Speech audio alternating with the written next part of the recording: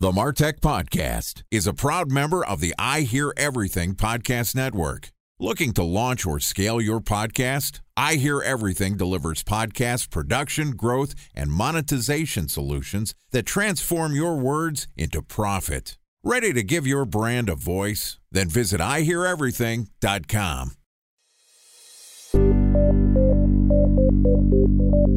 From advertising to software as a service to data. Across all of our programs and clients, we've seen a 55 to 65% open rate. Getting brands authentically integrated into content performs better than TV advertising. Typical lifespan of an article is about 24 to 36 hours. If we're reaching out to the right person with the right message and a clear call to action, then it's just a matter of timing. Welcome to the Martech Podcast, a Ben J. Schaap LLC production. In this podcast, you'll hear the stories of world-class marketers that use technology to drive business results and achieve career success. We'll unearth the real-world experiences of some of the brightest minds in the marketing and technology space so you can learn the tools, tips, and tricks they've learned along the way. Now here's the host of the Martech Podcast, Benjamin Shapiro.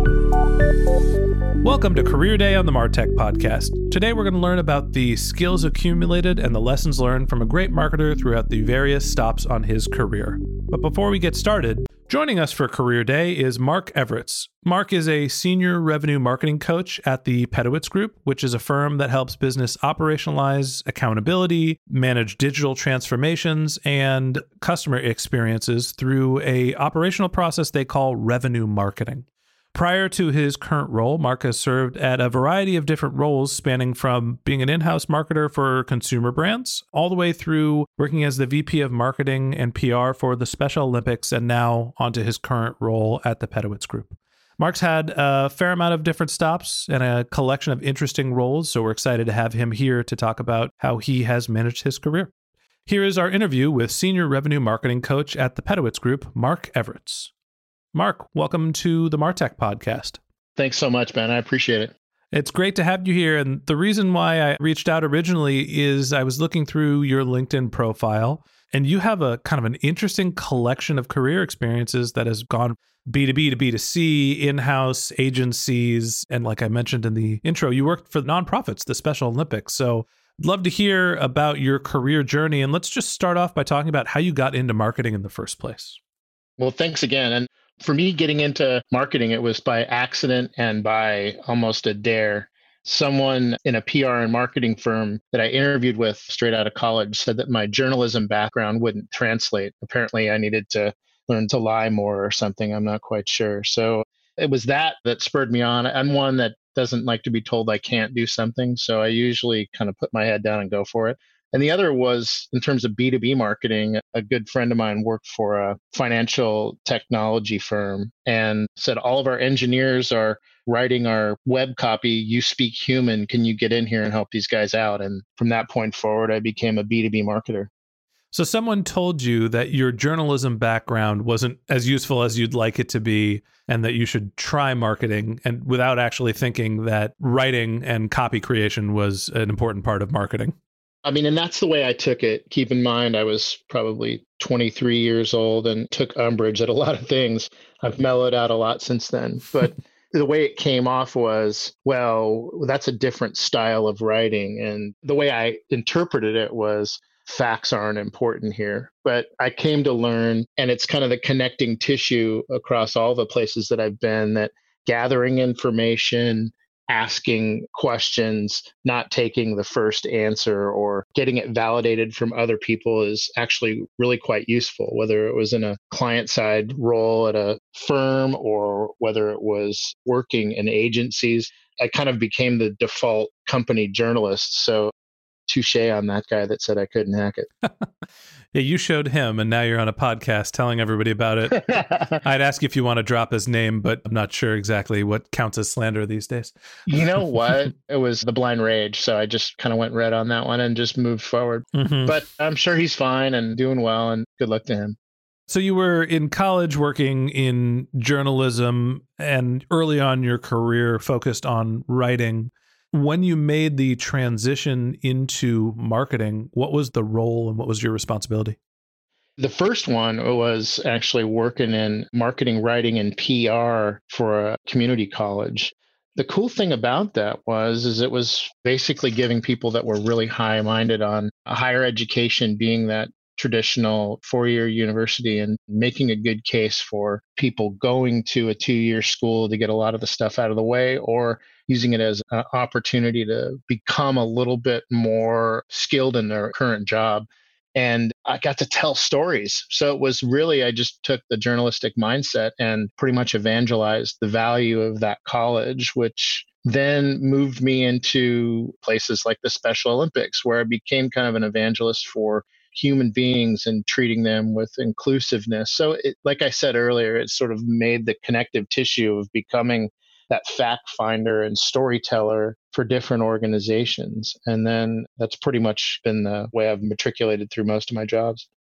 I do want to hear about the role at the Special Olympics, but I noticed that before you got to the Special Olympics, you had a stop at Xerox, and this was in the mid-2000s when Xerox was still very much a powerhouse in the technology industry. Having gone from working in a marketing role where you're promoting advertising to a company like Xerox, what did you learn through that transition? The question brings up a lot of different answers that flood to my mind. I learned that primarily the big corporate gray wall structure is definitely not for me. I found myself having to fight a lot uphill, and that ideas and innovation weren't necessarily valued. In fact, they were kind of stonewalled, but that also could be a little bit of a personality conflict. I was super opinionated at that time, and I kind of felt like I knew what I was doing, and other people were telling me that I couldn't. And again, the streak through most of my employment career. And I think one of the main reasons I bounced around is that finding your fit was super important.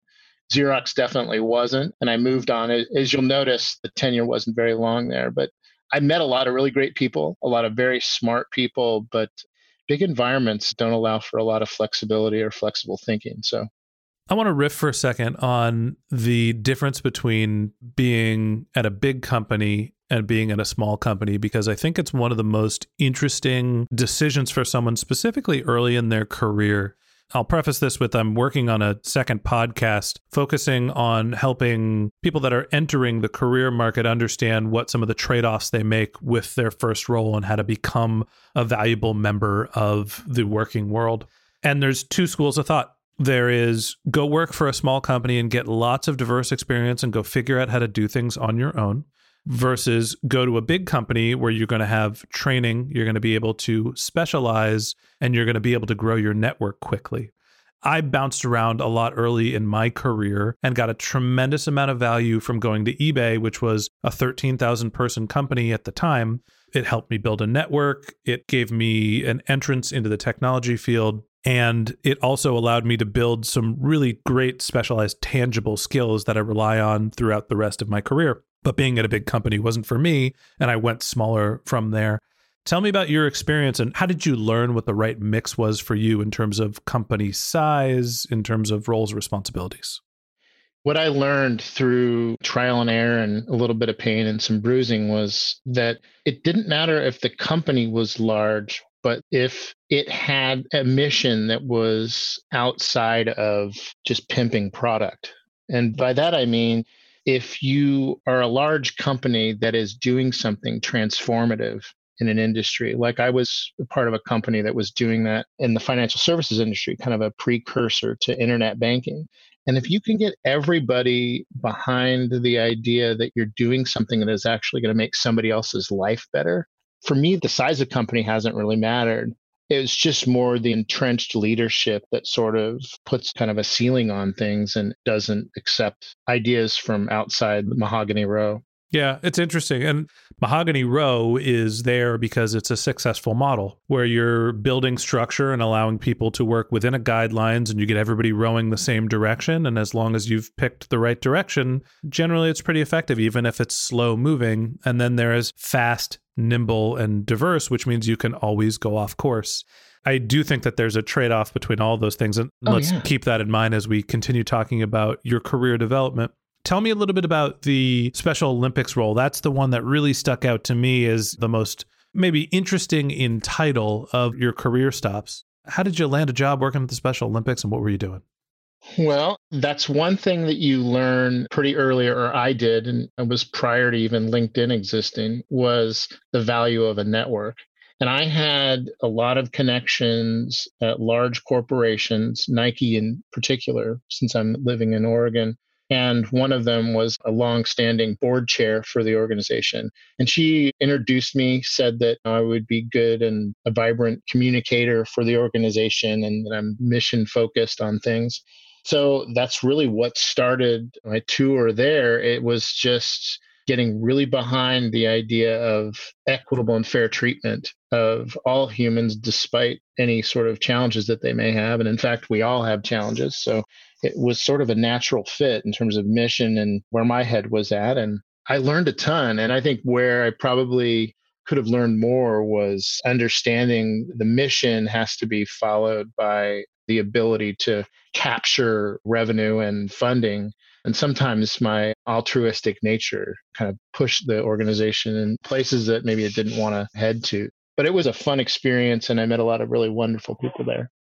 It's interesting when I'm looking through your career experience and some of your titles, not only is the Special Olympics, I think it's the only or one of the only non-for-profits, but it's also the first time that you were the VP of marketing. So I'm interpreting that as it was one of the first times that you were really in a leadership role. Yeah, I think that's fair. You know, the one thing that I found myself in, and it was never really by title. That's one thing I learned, is that title doesn't necessarily dictate everything. What I found in my career is, given that I was a person that could capture a lot of information quickly, I found myself in kind of that unnamed role of kind of chief of staff for whoever was leading the company. So, like as an example, there's a company called Metaphor that was doing consulting for the forest products industry and people on the environmental side of that equation, and getting them to talk and play nicely together and figure out kind of equitable solutions for being more sustainable as a business. And doing that work, the CEO relied on me to do a lot of different things, but it was communications director, I think is what he called me. So I led by example, but I also found myself pretty early in my career having to mentor up a lot of people. So I think that served me really well to date, is just being that player coach. I love getting my hands dirty, but if I can help somebody else out of a tough spot, whether that's client or a coworker, I'm all over it. So I understand having an informal management style that people gravitate to, whether you're helping people stay organized, you're moving the organization generally in the right direction. When you first had the executive or leadership or seniority within an organization, how did that affect how you looked at your responsibilities and how you worked with some of the people that you were potentially informally managing? Well, I'd be lying if I didn't experience a little bit of the imposter syndrome. So you walk in, you work hard, you attain both age and work experience. And then somebody says, you've managed to ascend to the height of this title. And you're going, well, really? Am I sure? So there was some self-doubt there. But I think once I got into those positions and actually did the work and wasn't just the Don Draper of the company, like, oh, and I'm just going to delegate everything and tell everybody that it's a carousel and have them dazzle me with all their hard work while I go hit the bar. I always kind of played it as my leadership role meant that I had to lead by the ability and willingness to cover ground with them and not just march people in order. Yeah, being a manager from the trenches. Right. And I mean, I've had actually other employers that saying, hey, you're dipping down too low. So I guess it just depends on who you have as your CEO or your boss above, and if they appreciate that or if they want my hands out of it. I think the older that you get and the smarter that this current generation becomes, it's probably better that I learn how to delegate more instead of trying to get my hands in there and potentially muck it up. But early in my career, it was from the trenches for sure.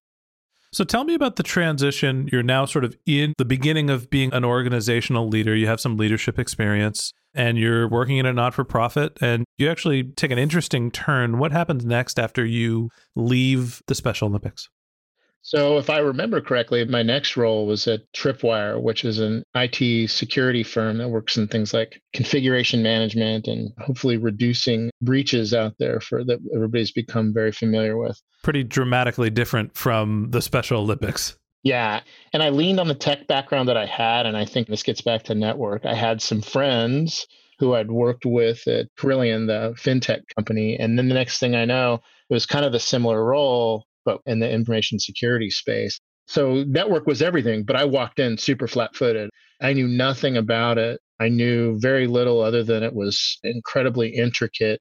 But I've always appreciated the challenge. So the first thing I did was I started taking coursework and getting certified and at least understanding both the plight of the user and the challenges that they had to overcome in the marketplace. So I got smart, interviewed a lot of people, took courses. And by the time I was smart enough to go, they decided to, I think it was an equity firm that ended up purchasing them and ended up kind of scaling things down. And since I was the lower man on the totem pole, I had to kind of exit the building. But I can tell you it was a really fascinating short stint. And it found me back on the market again, which I think is probably the next jump into the next role. The marketer is always the first one to go. So everyone listening, just it'll be okay. If you can tell anybody anything about that, it is you can't take this stuff personally. I've gotten a lot of dents and have taken it personally, and it does nothing but wear you out. And your next opportunity is right around the corner, and then definitely lean on your network. I think that there's also different reasons for leaving a company, obviously. And in this case, you were part of a reduction in force where whether it's a merger or private equity acquisition, there is two people doing the same role. They're only going to keep one. It stinks that you were the last guy hired, but that is not necessarily an indication of what happened with your performance. There are other roles where sometimes the relationship works. Sometimes you make bad strategic decisions and, sometimes you have to wear it and it is your fault while you're leaving an organization. I've been in that scenario. I think it happens to everybody during their career. It's always hard to leave an organization, but the reason why can help you rationalize it as well. Sure. The one thing that I would ask, actually, from your perspective, I'm seeing a complete shift in how held to people are on their resumes or time in their jobs. It used to be, and back in those days, people would look at that and it was definitely a mark against, wow, this guy's jumping around, he's super flaky. And that was just the immediate interpretation. But I'm seeing people today that are just not tolerant of bad situations, which I think is way healthier. So I'm just wondering if you've seen kind of that similar lack of, attention to time in job, and if jumping around and landing well is maybe the new place that we're facing. Yeah, it's interesting. I think that there are a few different trends. I work in or with relatively early stage companies. So when a company is new and developing, it transitions so fast that a lot of the times the needs for the people running departments change, right? You need a scrappy, hungry growth marketer who's going to run a bunch of tests and just figure out how to get some people in the door so you can get some data when you're an early stage startup. And a lot of time that's just brute force man hours and cheap labor, as opposed to when you're a growth stage company, you need a little bit more of a process and strategy to be able to manage a larger workforce. So with early stage companies like the environment that I live in Startupville near San Francisco or in Silicon Valley, the early stage company roles last 1 to 2 years a lot of the time. And if you happen to catch the long train, you're looking at a 4-year stint in a company if you can get from early stage to growth. Mm-hmm. I also think that there is more of a trend for people to want to freelance. That's sort of the direction that I've taken. So the notion of being an employee and being there full time forever and getting a gold watch when you're relatively early or in the middle of your career, I think it's less enticing for people because it's just so much easier to find a higher volume of work. And maybe that's just my environment. The third thing is it matters where you are in your career. If you are a senior exec at a publicly traded company and you are there for 6 months and they're paying you millions of dollars, it's something went wrong, and that might be a reason for a question.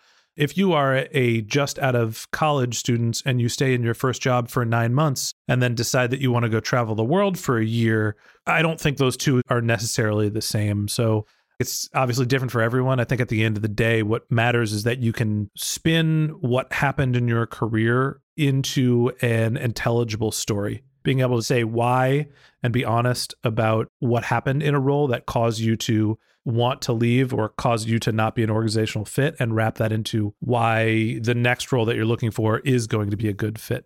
That's super good advice. Yeah, I think we're totally aligned there. So you went from this not-for-profit to a very technical role working in security, and then you made a shift at some point going into professional services and agency type work. Tell me about why you made that transition. Well, sometimes those transitions get made for you. At that point, after the Tripwire stint, you find yourself looking for a job. And I had a wife and a young son at the time. And it was really like, okay, what can I do and where can I go? And I had, again, some friends in an agency called Babcock and Jenkins who suggested that I would be a good senior writer for some of the client work they were doing, particularly in this case, client work for some financial services clients. So it's weird when you get in those situations and all the things that you've stitched together previously kind of fall into a job that you land. It's like I walked in there going, oh yeah, I know how to speak to these people. I know what they're looking for. I know valuable ways that they choose to be engaged with and the things that they want to buy. So that was a good fit. And I went through that situation for several years and then sort of cut my teeth on this idea of behavioral communications and understanding why and how people do things and trying to meet them where they are rather than the old model of companies hammering them with product information and expecting them to sort of relent at some point or just cave in because of the onslaught. I cut my teeth on getting people to actually give a crap about what you're giving them and helping them solve a problem. Time for a 1-minute break to hear from our presenting sponsor, Mutinex. In 1919, John Wanamaker said, "Half the money I spend on advertising is wasted. I just don't know which half." Well, the advertising landscape has changed since then, and instead of reaching your audience on 2 channels, you're probably reaching them on 20. Turns out John didn't know how easy he had it. But that doesn't mean that you should give up on striving towards marketing effectiveness. No matter how complex your marketing strategy is, Mutinex GrowthOS is the market mix modeling platform that measures the impact of marketing on your bottom line. Mutinex's market mix modeling platform calibrates your insights against the latest market conditions so you can make media and marketing investment decisions confidently and quickly. Ready to take your team from I think to I know? Then join brands like Samsung, ING, and Asahi who make better marketing decisions with Mutinex. Mutinex GrowthOS. Your best decision starts here. To learn more about Mutinex, go to mutinex.co. That's MUTINEX.co. Okay, here's the rest of today's interview.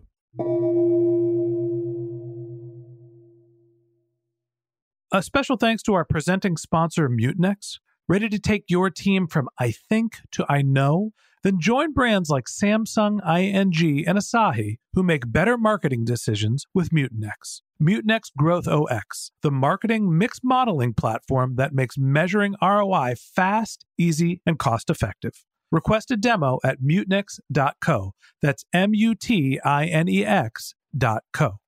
So talk to me a little bit about that creative process where you're talking about creating copy that is mission driven as opposed to being product driven. And it seems like you're doing a lot of this in the B2B space. Why is the being mission forward important? For me, it's a little bit self-interested. I don't know if I could get it really excited about it if I wasn't able to go, oh, wow, you're in a really tough spot. That sucks. Let's get you out of that. That's my mission. But I think what you've seen, and I'm certainly not the first to spin thinking that way, there's a lot of really smart luminaries that realize pretty early in this that product-centric marketing is a good way to get turned off. So personally, it was just figuring out where someone was having trouble. And if I could help, if I could get them out of that ditch, that's what I was going to do. And in many cases, if you're working for a company, and I'll use Tripwire as an example, an IT security company, and you're talking to somebody that sysadmin or even a CISO at those companies and going, hey, wow, you just got breached. That's a job killer. If you did manage to survive, let's make sure that you've got things in your arsenal that can lessen that risk the next time around. So I kind of always took it as my mission to help someone out. And I've worked with companies like Epson and SunPower for solar panels and a bunch of other companies in Oregon and all over the country. And it's really the same order of business for me. What's going on? Why does it hurt? Let's get that away and figure out how we can get to you, to the people that actually want to hear your story. So you're talking about what I would call human-centric marketing.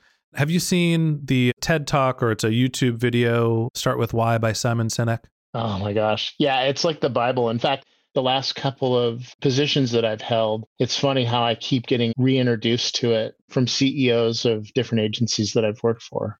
It became sort of the marching orders in a good way for how we should be as a given agency, starting with our why, and by default, educating our clients in a similar fashion to get them to think about why they exist and what they actually do instead of build things or provide services. What's their reason for being? So for those of you listening who are unfamiliar with the concept that we're talking about, there's a video on YouTube. You can search for Simon Sinek, Sinek, or you could just, I think his website is startwithwhy.com. But the general principle of what we're talking about is that great companies answer the question why they're doing what they're doing first. So everything is very much mission driven about why does the problem you're solving need attention? And then you get to answering how are you going to do that, what your approach is. And then last, you talk about what you're producing, as opposed to starting with here's the thing that we make and we'll work our way back into why we're making it. And having this mission-driven approach makes your company more relatable, and it keeps all of your tone and voice aligned.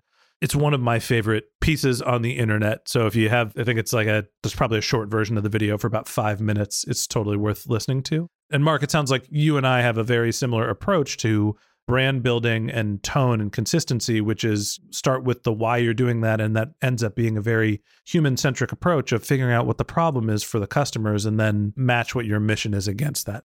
Right. And while I totally agree with that, I have seen people take advantage of that thinking and becoming self-centric, right? So as an example, it is about why do you exist? Well, I exist to do this. It still becomes very company specific.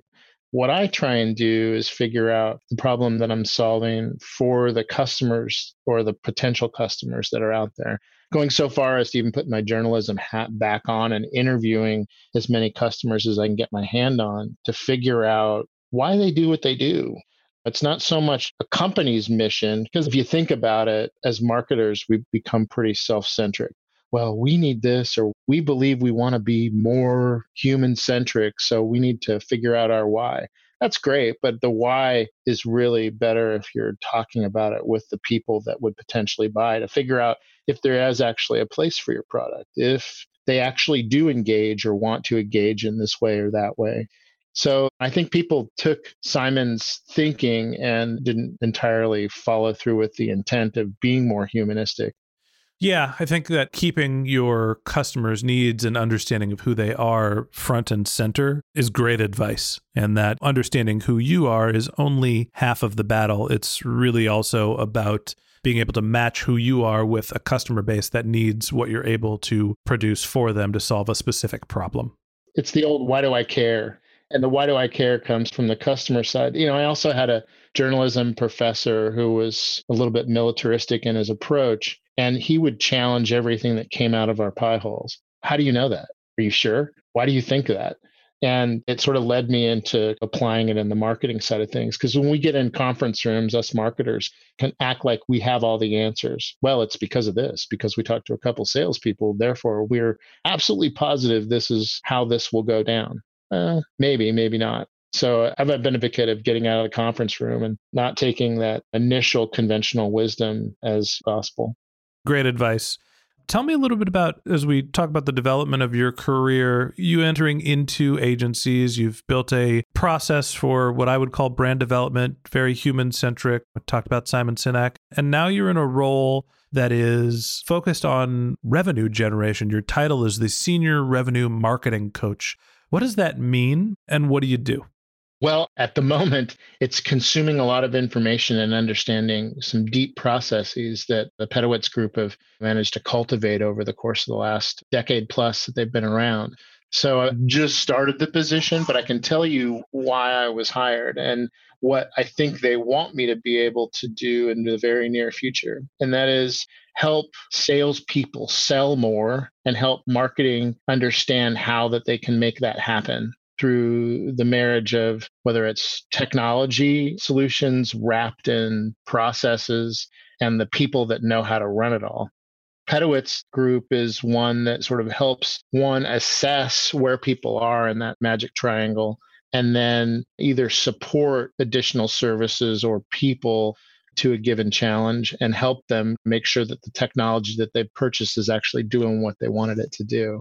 So the revenue part is really, I'll say maybe over the course of the last 5 years, with the birth of marketing automation, there was a common belief that if you bought marketing automation and you synced it with your CRM, it would just magically poop money out and people would be eternally happy. And that dream has long since died. And it requires some vigilance, some dedication, and really marketing and sales agreement on when am I supposed to follow up on this lead and make it consistent every single time, making the leads themselves very easy to identify and how they get routed through a system of technology and humans to then hopefully close at the end of the day. So my job as it's defined is helping people make sure that all of the people and the processes and the technology are working in concert to make that happen. And then given some of the communications and some of the campaign creation stuff that I've done, help them make that real in a market-facing way.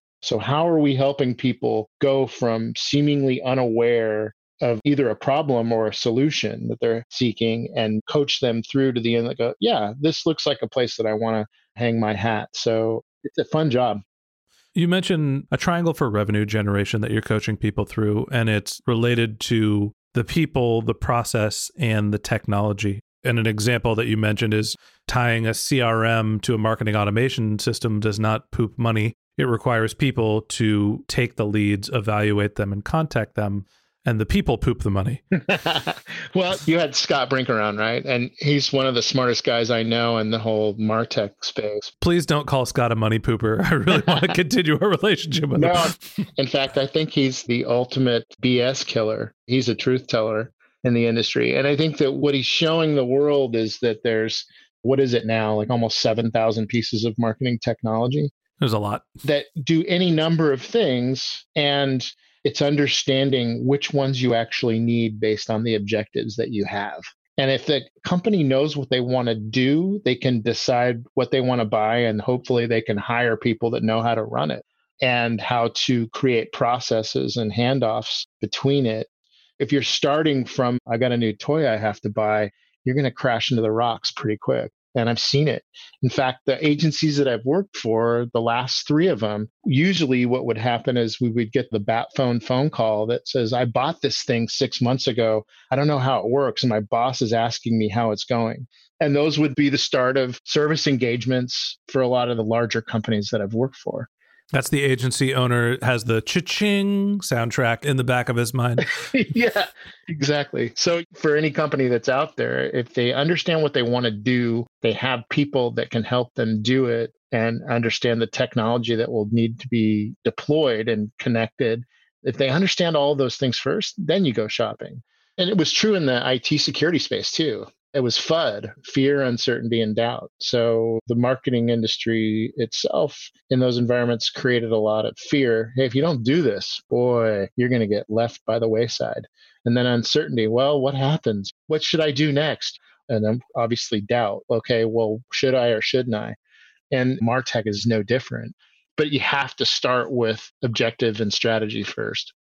As you're talking about your strategy for doing marketing and revenue coaching, and I look back over your career, the central theme to me that you've really held on to as you've bounced around a variety of different roles, or maybe bounced isn't the right word, where as you worked your way towards the role that seems to be the best fit for you. Bounce is fine, and it's actually technically accurate.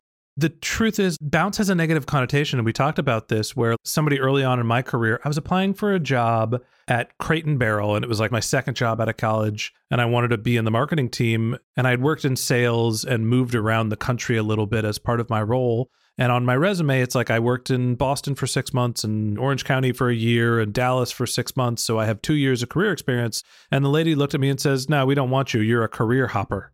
How she said that after having one job that moved me 3 times, I have no idea. But the idea that you are bouncing from one place to another and you can't stay in one place is different than you had an intuitive path that you were following. You were trying to find the right fit for you. I'd be lying to you if I said it was intuitive, but I will say that it was figuring out as quickly as possible where I could have the greatest impact, or in the other case where I would be crashing into things and creating suffering. See, to me, that is more relying on intuition than having a strategic career path. You did not say, I need to work for a big company as a marketing manager to get a growth company VP job to be equipped to be a founder in 10 years. You were not as prescribed, and this is what I've done. So take it with a grain of salt. And it's very much like, here's where I am now. I'm going to go find what I feel is right next and not have a prescribed career path. I actually started initially in journalism. I was going to take the bull by the horns, so to speak, and head to New York and become a journalist at Rolling Stone or Entertainment Weekly. And I had all sorts of connections and then got nowhere and then started working in local newspapers. So I quickly learned, and it was mostly through my father's prodding. It was kind of that old school, you better get a job or you're going to be out on the street. You got 6 months. So it was kind of that tough love moment where I had to pay him rent, and I was motivated by fear mostly to get my butt moving and land somewhere that would be willing to pay me for what I do.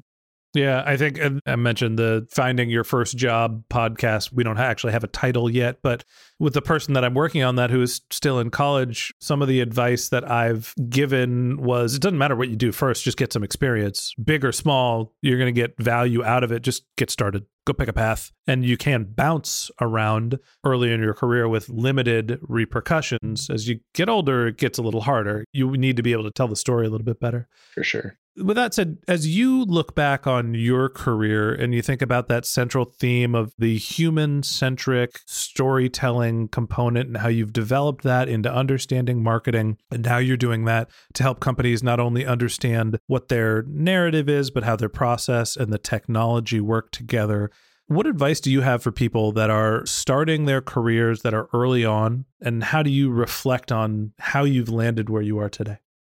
It's going to sound so totally Tony Robbins, but I actually mean it. And that is, just find something that you're passionate about, or figure out how to become passionate at seemingly dispassionate things.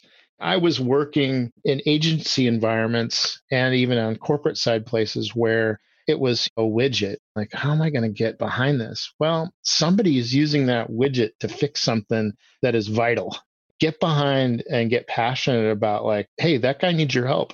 Help make the case to him in a way that is useful and not just laden with buzzwords and gimmickry to get him to engage. Actually mean it. And I think that's what served me well, is not really tolerating a lot of self-congratulatory BS and just going like, really, what are we trying to help? What are we trying to solve? And if I can help someone, like I said, get out of a jam personally or professionally, that's what gets me up every day. I think that's great advice. And one of the biggest thing that sticks out to me as you talk about your career path and the idea of being passionate about something, I'm an avid sports fan and I love music as well. And I've dabbled in working in both of them throughout my career. The underlying function of your career does not have to be a personal passion. There's lots of people that work in B2B marketing, that work in agencies that sell widgets and work for the garbage company, and they are not necessarily passionate about the trash, right? Or the B2B or the technology. What they're passionate about is helping a specific user group solve a problem. And to me, I think that that's where your drive and your level of interest, once you get engaged in a specific area and you start to learn it, you can really make an impact for a lot of people's lives. And that's one of the gratifying parts of business for me. I totally agree. In fact, the biggest accomplishment that I can say in my personal career is that I've gotten people promoted. And none of the people that I've worked with ultimately got fired. So those are the things that motivate, right? It's like I helped a person go from kind of a second-class citizen as a marketer. Wow, we're sales-led. Marketing is just a cost center. I've gone from having those people be seen as kind of afterthoughts or drains on the company pie to, wow, this guy is really helping me identify and close leads at a faster pace than I was able to do without it. I'm like, awesome. Those things are pretty motivating for me. Yeah, there's lots of different motivating factors, and it sounds like you've had a lot of diverse experience, and we really appreciate you sharing it with us today. And that wraps up this episode of the Martech Podcast. Thanks to Mark Everts for joining us. If you'd like to learn more about Mark, you can click on the link to his LinkedIn profile in our show notes. You can send him a tweet at Mark A. Everts, that's MarkAEvertz. Or you could visit his company's website, which is Pedowitz Group, PEDOWITZ Group.com. If you're a subscriber to the Martech Podcast, thank you for being a member of our community. We always want to hear from you, so we created benjshap.com/question, where you can ask us your marketing questions that we'll answer live on our show.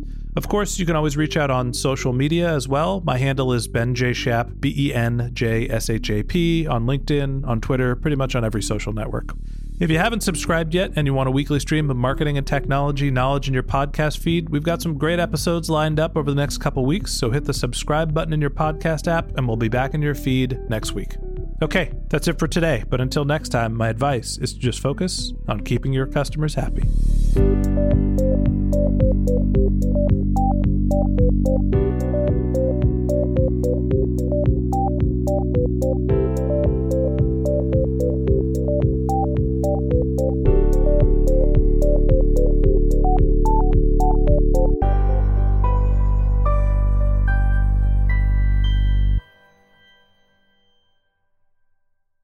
Thanks for listening to the Martech Podcast, and I Hear Everything production. Looking to launch or scale a podcast like this one for your brand? Then visit iheareverything.com.